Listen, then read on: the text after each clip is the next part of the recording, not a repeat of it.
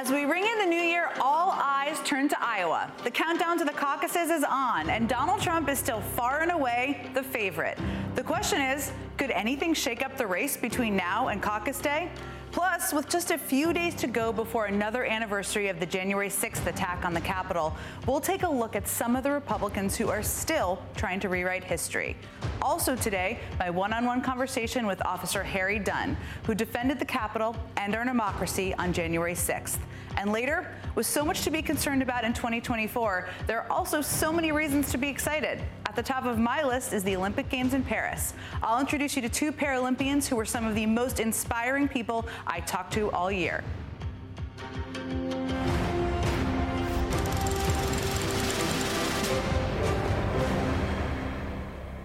As we ring in 2024, I want to take just a moment to talk about what this next year has in store, because we have a little more than 2 weeks left until the official kickoff of the presidential race. That is when Republican caucus goers in Iowa will cast the first votes of the 2024 election cycle.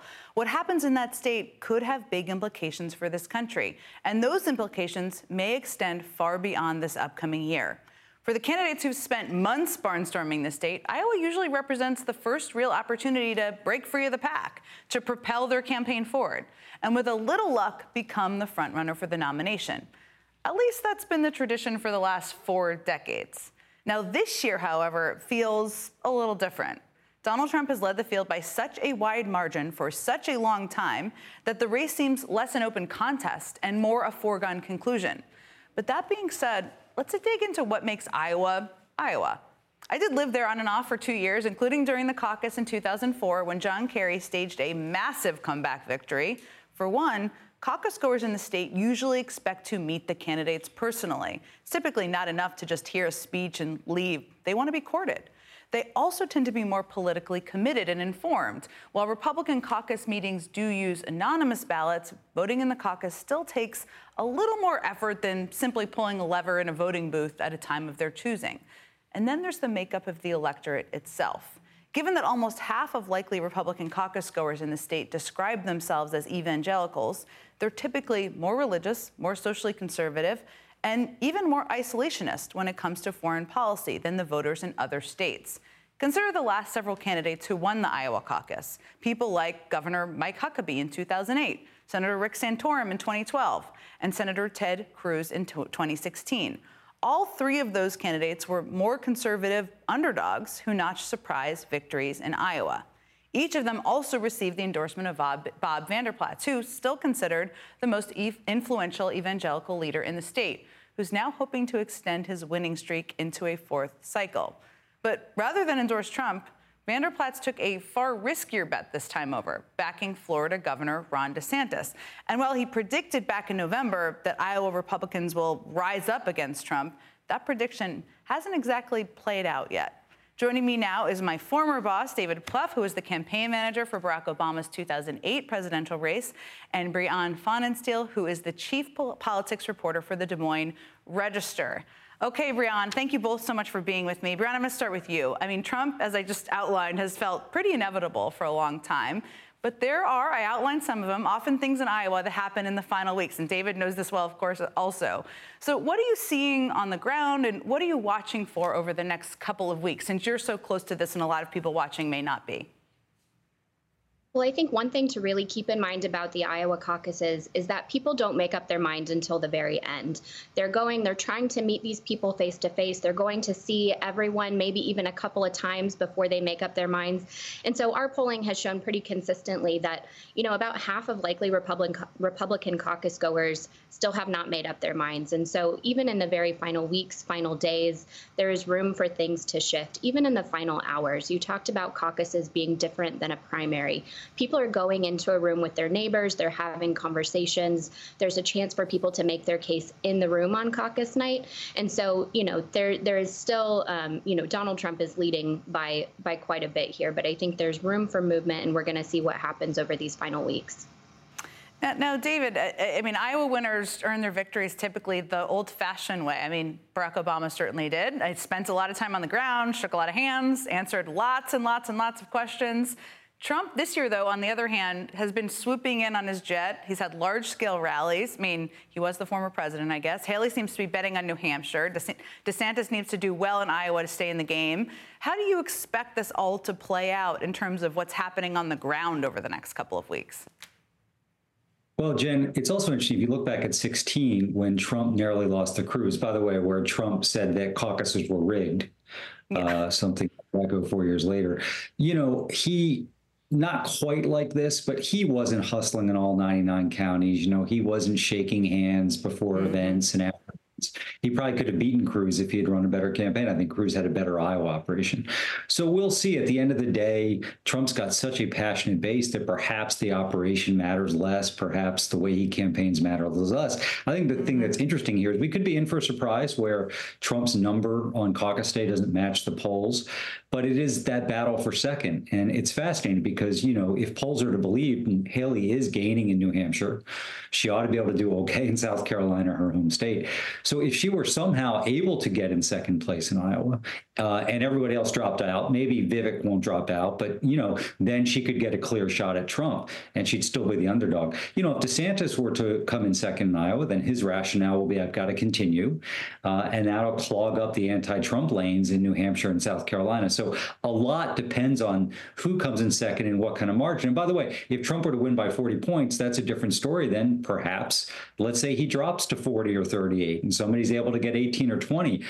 Even though that's a big lead, the expectations game will have been met. So, we tend to get surprised in Iowa. So I'd be surprised if we don't have some surprises in store, over the next few weeks. Yeah, I mean, the expectations game, as David was just outlining, and Brianne from covering this, well, is such a big part of this. I mean, are you seeing kind of momentum behind Haley that's being talked about on the national level and is happening in New Hampshire, or you're seeing less of that in Iowa?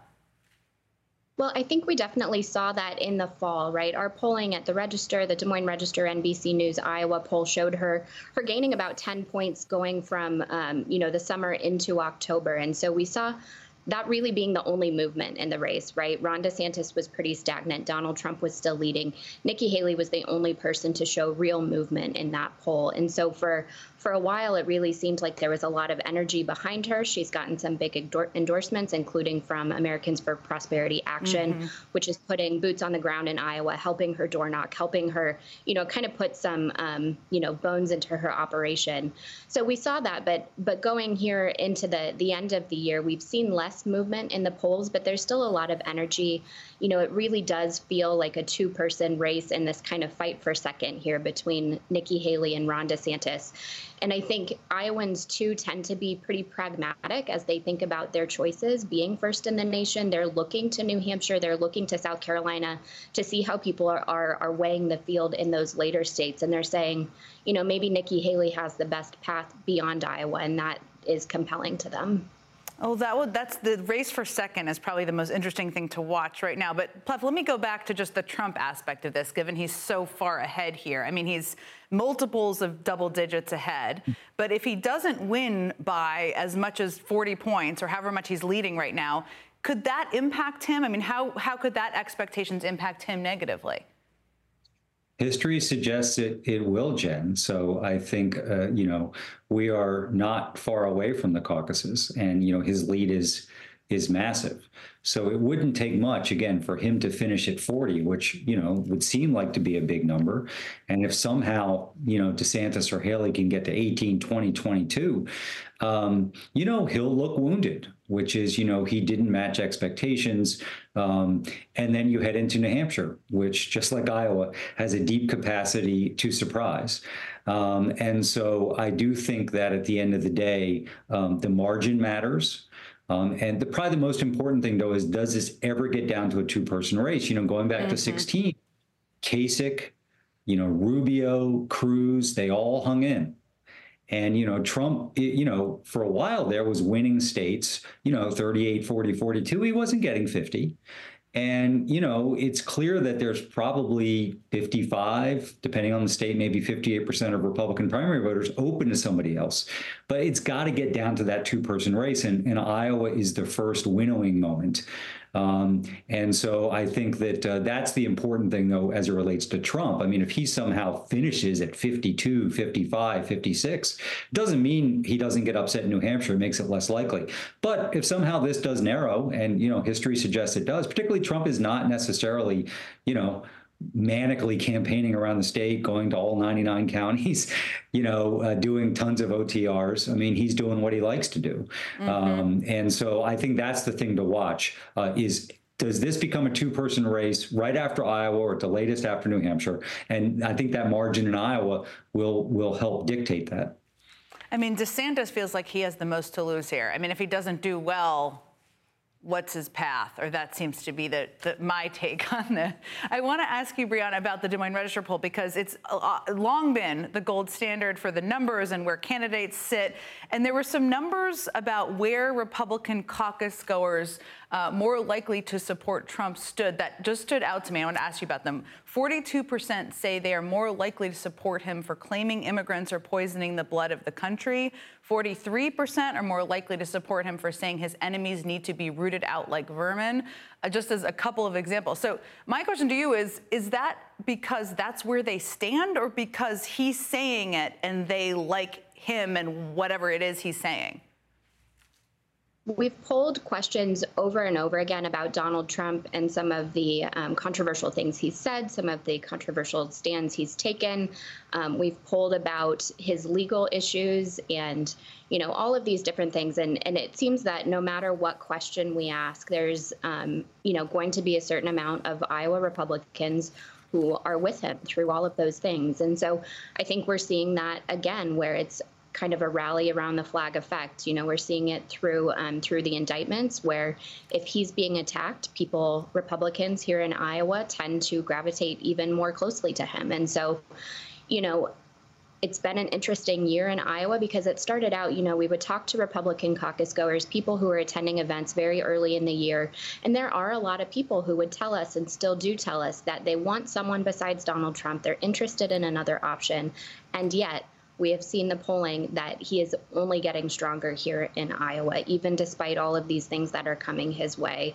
He leads with every demographic group we tested in this last poll. And so to talk about all of the things that he's faced, the things that he's saying, his support is only getting stronger here in Iowa. Brianna Pfannenstiel and David Plouffe, lots to watch. You're both saying there could be surprises. I guess we'll see. Thank you both so much for your time this afternoon.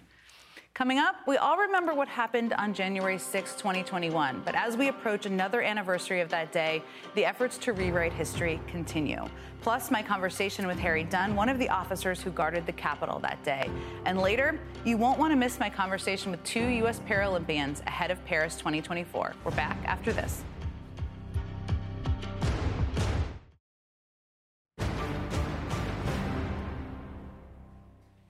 In just a few days, it will be the 3rd anniversary of the January 6th attack on the Capitol, where in an act of unprecedented political violence, hundreds of Donald Trump supporters violently stormed the Capitol in an attempt to halt the peaceful transfer of power. And in the immediate aftermath of that attack, the facts of what happened were not in question. Everyone knew what they saw. It was surreal. It was definitely a dark day in the history of America. Our nation still mourns the unacceptable violence and anarchy that took place in this Capitol last week. It's just an unprecedented event, nothing any of us have ever seen in our lifetime. We've got to prosecute these people and from my perspective, put them under the jail. The president bears responsibility for Wednesday's attack on Congress by mob rioters. All I can say is count me out. Enough is enough. January 6th was a disgrace. American citizens attacked their own government. They used terrorism to try to stop a specific piece of domestic business they did not like. They built a gallows and chanted about murdering the vice president. They did this because they'd been fed wild falsehoods by the most powerful man on earth. Because he was angry, he lost an election. But in the 3 years since, there has been a concerted effort to rewrite that history, to intentionally ignore, disregard, revise, again, what everyone saw with their own eyes. For Americans to know the truth. This has been fraught with an unbelievable amount of misinformation and untruths. And I think this, when you see the footage yourself, it's going to give you an understanding of what was there and what occurred that day. Because we're currently only, depending upon really partisan descriptions of what happened. I let people make their own decisions. Look, we want the American people to draw their own conclusions. As you know, we have to blur some of the faces of persons who participated in the events of that day because we don't want them to be retaliated against. And to be charged by the DOJ and to have other, concerns and problems. They are going to take this and milk this for anything they could to try to be able to smear anyone who ever supported Donald Trump. But let me be clear. There was no insurrection, and to call it an insurrection, in my opinion, is a bold-faced lie. If you didn't know the TV footage was a video from January the 6th, you would actually think it was a normal tourist visit. FBI operatives were organizing the attack on the Capitol. I have all this evidence. I'm showing you a tip of this iceberg. Why am I the only person on the stage, at least, who can say that January 6th now does look like it was an inside job? These people were set up. It was an inside job. People should, quote, see for themselves. The thing is, we did see for ourselves. Everyone did. As we approach another anniversary of that day, none of it should be in question. A group of people motivated by the lies of the then-sitting President of the United States attacked the Capitol in a desperate attempt to keep him in power. But for the coalition that supports Donald Trump, what happened on January 6th is apparently and unfortunately still up for debate. And as we enter the new year, that specter of political violence continues to hang over the country. Joining me next is someone who defended the Capitol on January 6th. My conversation with Capitol Police Officer Harry Dunn is coming up after a short break. We'll be right back.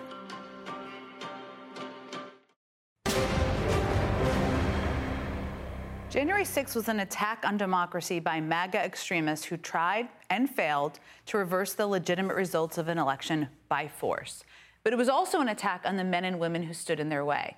That includes the more than 2,000 duty-sworn officers of the Capitol Police, many of whom engaged in hand-to-hand combat while protecting the Capitol that day.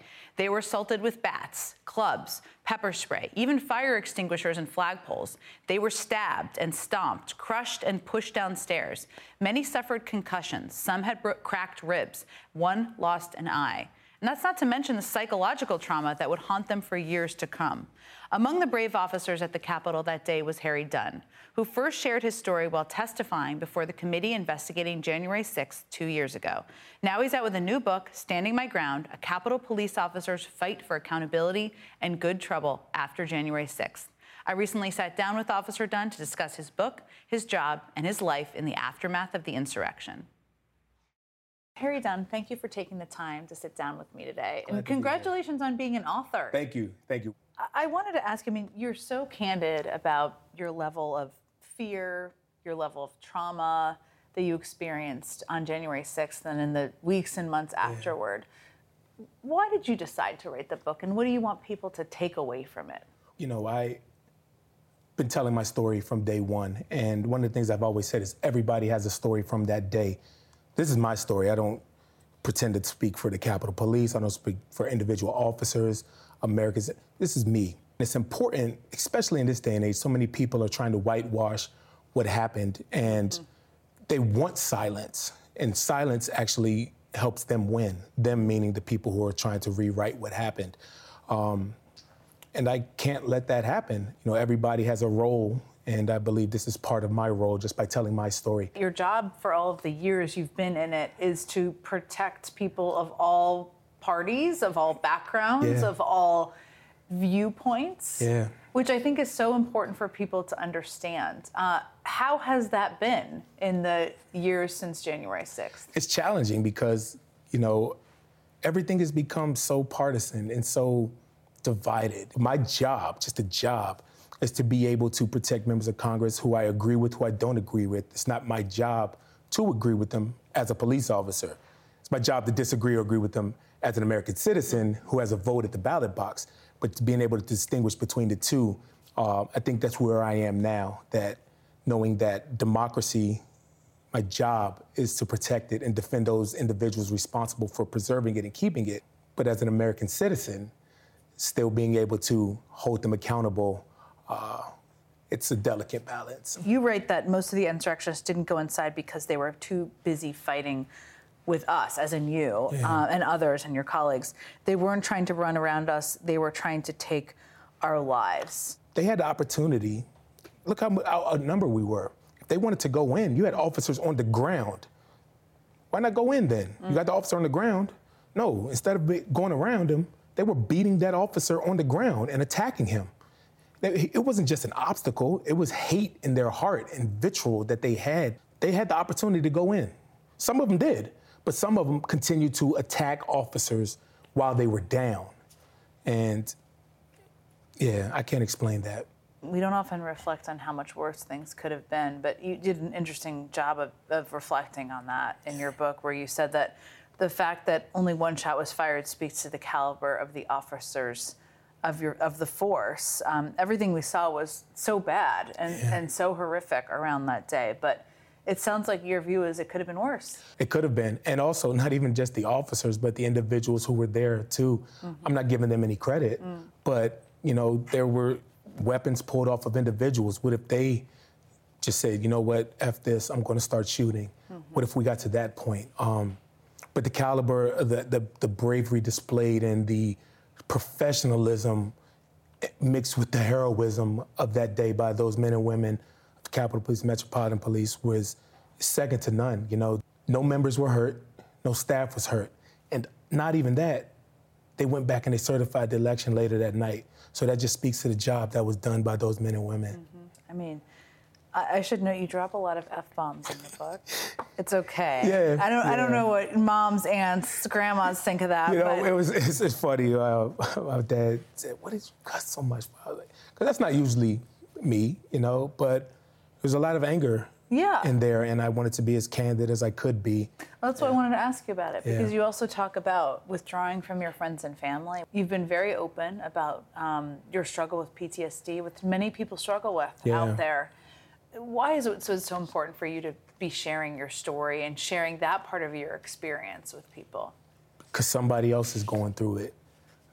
Just as simple as that. And I think it helps people know that I'm not the only, not me, that if somebody else reading this, like, I'm not the only one going through this, or this big, strong police officer guy, if he's crying, it's okay to cry. Bring out the human in us. We're not just robots. We are individuals that have feelings and emotions, and your emotions are valid. Your feelings are valid. One of the factors here that feels unfair that you and others have to navigate is that you have the leading Republican candidate for the nomination who is talking about glorifying insurrectionists, pardoning people who were involved in the events of that day. Yeah. How do you deal with that? Let me ask you a question. Does that say more about Donald Trump or more about the people this country? There's an audience for him, a large audience, not just a small demographic. And those people exist. Those people have a say. Those people have a vote. And we can't discredit them. I don't understand it, but they exist. And we need to meet people where they are. I think one of the things that I've learned through all the people that I've met in life, when people want to be heard, people want to be seen, people want to be respected. And if people are turning to Donald Trump for that, we're feeling somewhere else instead of meeting people where they are. It sounds like you're saying we got to leave a bridge. Yeah, you have to. What other choice do we have? There also sometimes is a discussion about this as if it's happened and it's never going to happen again. So you are out there every day, nearly every day, outside the Capitol. You see what happens. You see the vitriol. Do you fear that this could happen again? Yeah, because Donald Trump doesn't think he did anything wrong. There have been, thousands of arrests and hundreds of convictions, and maybe those people have learned their lesson, but when you have arguably the most powerful individual on the earth emboldening people to do what happened on January 6th, then yes, you fear that it will happen again. Harry Dunn, congratulations on Thank you. becoming an author. Thank you. Thank no you. one can ever take that away from you. Yes, Everyone can be can. proud, even Yeah. with the F-bombs included. I really appreciate you Thank you. having the courage to tell your story Thank and you. also to talk about your struggles in the I months appreciate and it. years since. Thank you so much. Harry Dunn's book, Standing My Ground, is now available wherever you purchase your books. Up next, an important conversation about the tireless work of military caregivers here in the United States. The wife of a military veteran who served in Iraq and Afghanistan will join me to share her family's personal story and talk about the challenges faced by caregivers across the country. After this break, we'll be right back.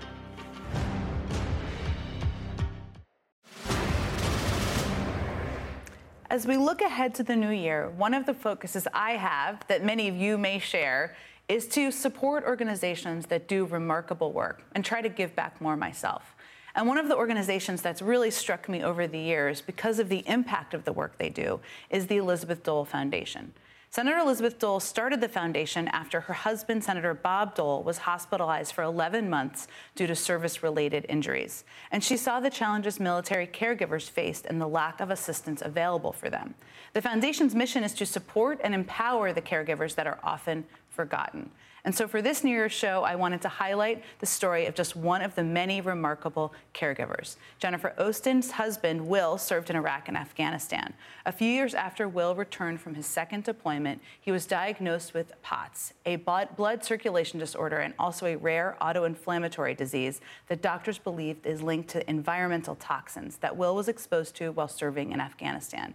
Jen described her caregiver role as, quote, one of the most challenging roles that she's had the honor of fulfilling.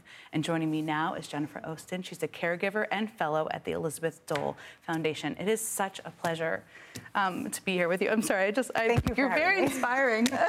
Okay. I want to ask you about your husband, Will, because he's a veteran of Iraq and Afghanistan, as I just outlined. He's a dad. Yes. He's an avid reader, I understand. He's a baseball fan. My husband's a baseball fan, Go too. Yankees. Tell us a little bit more about Will. So Will, he is a go-getter. When his condition often renders him bedridden, but when he's up, he's going 100 miles per hour. He is advocating for others. He is diving into his girls' lives. He's the best husband and father, as present as he can be when he can be. And like you said, he's an avid reader. We have a library in our house full of history books. So I love that. Big history buff and baseball fan. Yes. And I know your responsibilities as a caregiver and other caregivers change day to day. And this is something people don't always recognize. You're also raising twin 13-year-old girls. So that alone is a full-time job. Yes. Tell us a little bit about some of the challenges you face or how the responsibilities change day to day. Sure. So, many people, when they think of wounded warriors, they think of illnesses that they might see and be able to, understand. But for my husband and many others, they're invisible illnesses. And so you can't really tell what's going on from day to day until you kind of see for yourself. And for him, he has POTS and another condition called Behçet's that often mean that he has flare-ups that keep him in bed all day. And this is not the type of he sits up and we can go in and play games and watch TV. I mean, he's out, he has brain fog, fatigue, joint pain, migraines, all sorts of issues. And so day to day, each morning when I wake up, I kind of assess, is he up today? Is he up? Is it going to be a good day? Or is he down and, we need to help him accordingly. So it's helping him with meals, bringing him food. My daughters do that a lot with me and for me, and they'll bring in food for their father, and helping with medications. And really, there's not a cure. So it's not so much that we're working towards something, it's really just hoping that each day is a good one. Yeah. And you're now a part of this community of caregivers. And it's a community that a lot of people don't understand, because people often think of the veterans who return, but they don't always think about the caregivers. Right. What do you think is most misunderstood about some of the challenges that caregivers face? I think a lot of times, our country is really great at getting behind veterans, and I'm really proud of that. But there's second and third order effects when they come back wounded or ill.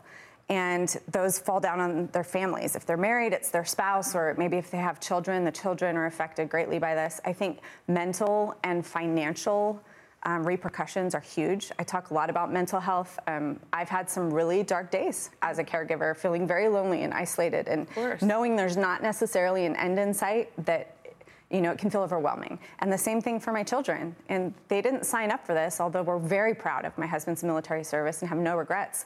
the consequences of the day-to-day and the toll it takes on us is just really hard for people to fathom until they've stepped inside our homes. One of the things reading about you that was surprising is you were at an event for the Elizabeth Dole Foundation, and they're incredibly inspiring. I've been to some of these events, and you heard the term military caregiver, and even as everything you've just described, you didn't think of yourself as one previously, but that seemed like it changed for you. That moment changed for you. It did. Yeah, it was an aha moment. I was at an event, and I think we had gone to just like a military fair of some sort with lots of vendors, and they said, hey, you know, you might want to come to this. Your husband is going to be medically retiring out of the military, and this might interest you. So I came. I heard a fellow caregiver speaking, and as she was describing her scenario, it hit me, and tears started streaming down my face. I was kind of embarrassed. I'm sitting there in the room with all these people crying, and I realized I'm a military caregiver, and I've been caring for my husband, and I thought nothing of it. It was my vows, right, for better or worse, but realized there was actually a whole demographic of people, 5.5 million out there that were also caregivers. It's a remarkable number of people impacted. Yeah. The Elizabeth Dole Home Care Act just passed in the House just a few weeks ago. How would this bill help caregivers, and what is missing from it? It's obviously a big step forward, but what more people watching, what more needs to be done? Well, with this act, what it helps with is that currently, if someone is they're ailing and they're aging, at a certain threshold, they have to go into the VA nursing homes. But what we want as caregivers is for our veteran to be home with us as they age, because we know them best and we know exactly what they need. But that takes resources, right? And so this bill allows them to age at home and for the caregivers to be able to continue to give them the best care possible. And what more for people watching who are just learning about military caregivers, the large community? What is the one thing you wish that they would know? So what I always say to people is, know that they're out there. These people that care for veterans, there are so many of us. Oftentimes you can't spot them. So go look for them, find them, tell them that they're not alone. And then what I always say to people is, instead of saying, let me know if you need anything, be specific. Figure out what your strengths and your skill sets are and offer that to them, because that is what we need. That's incredible advice. Jennifer Ostin, you are incredibly inspiring. I hope you have a happy holiday with your family. You too. Thank you for being here today. Coming up, my conversation with two incredibly impressive Paralympic athletes. We'll talk about their personal stories and their plans for Paris 2024 and beyond. We're back after a quick break.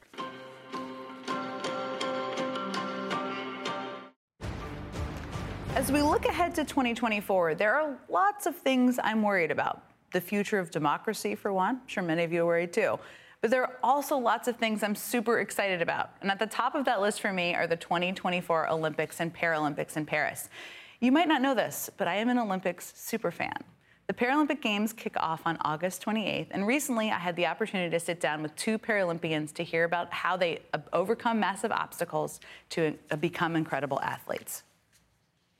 Brad and Tatiana, thank you so much for spending some time with me on your busy day here in Washington. So, Brad, you're a 3-time Paralympian, 8-time medalist, not to mention a new dad. Before you were a Paralympian, you had a distinguished naval career. You graduated from the Naval Academy. You served in Afghanistan.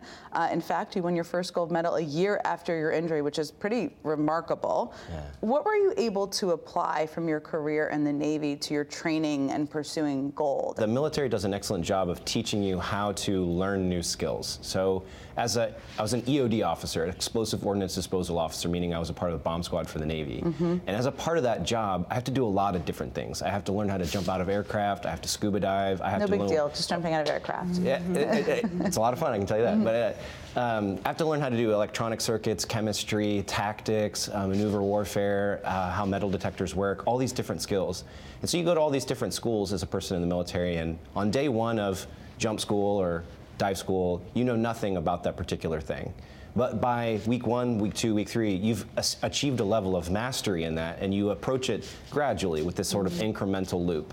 And so I know how to learn things. Tatiana, you were born in Russia. You spent the first 6 of your years of your life at an orphanage in St. Petersburg, where you faced some unique challenges, I think it's fair to say.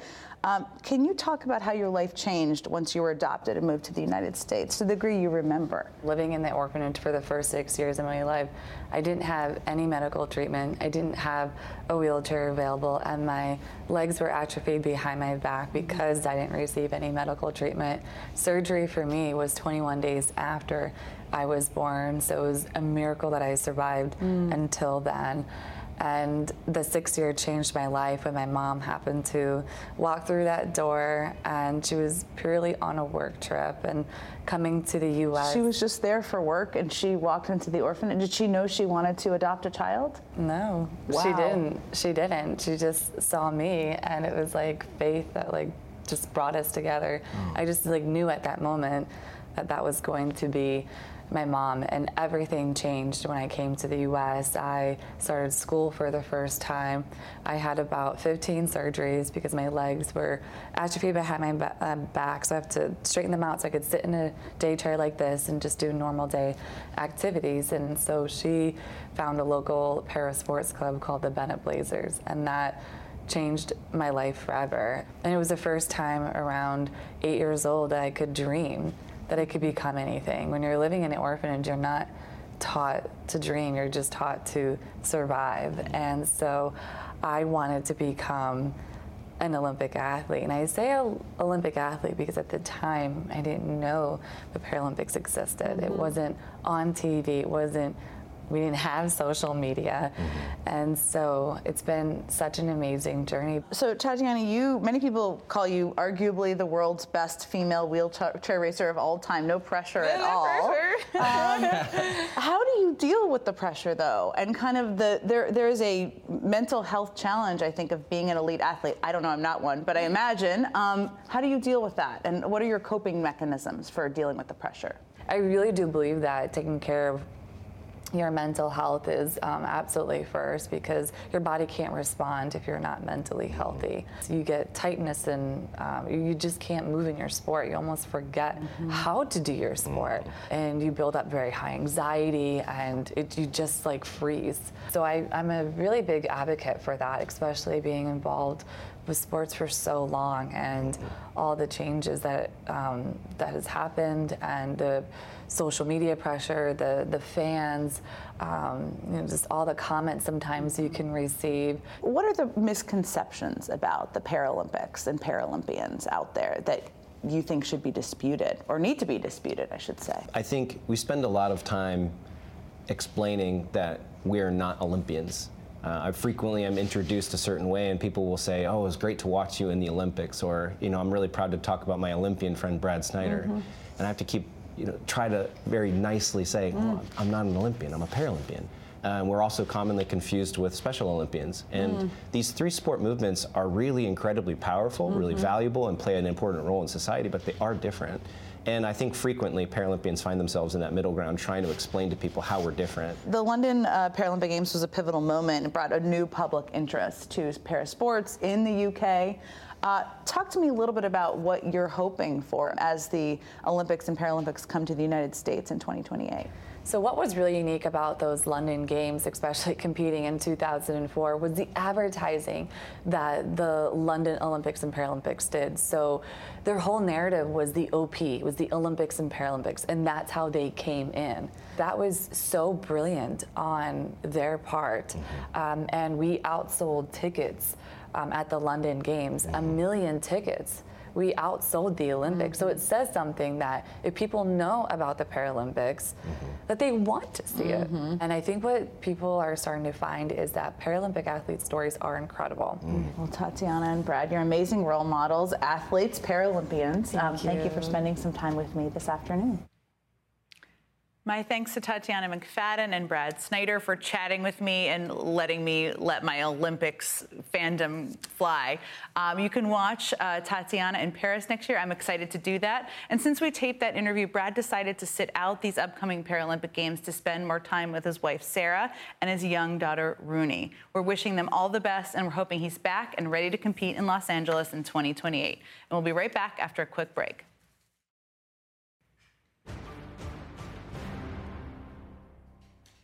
That does it for me today. I want to wish everyone a very happy new year. Thank you for watching this year. 2023 was a wild one, but I think it's safe to say 2024 is going to be even crazier. Be sure to follow the show on Twitter, TikTok, and Instagram. And a reminder that you can listen to every episode of the show as a podcast for free. And as we say goodbye on this New Year's show, a look at some of the names and faces of the incredible team who made what we do possible each and every week. They are brilliant, creative, and also great human beings, which matters. I could not be more grateful for every single one of them. Thank you so much for spending some time with us this year, and we'll see you next week.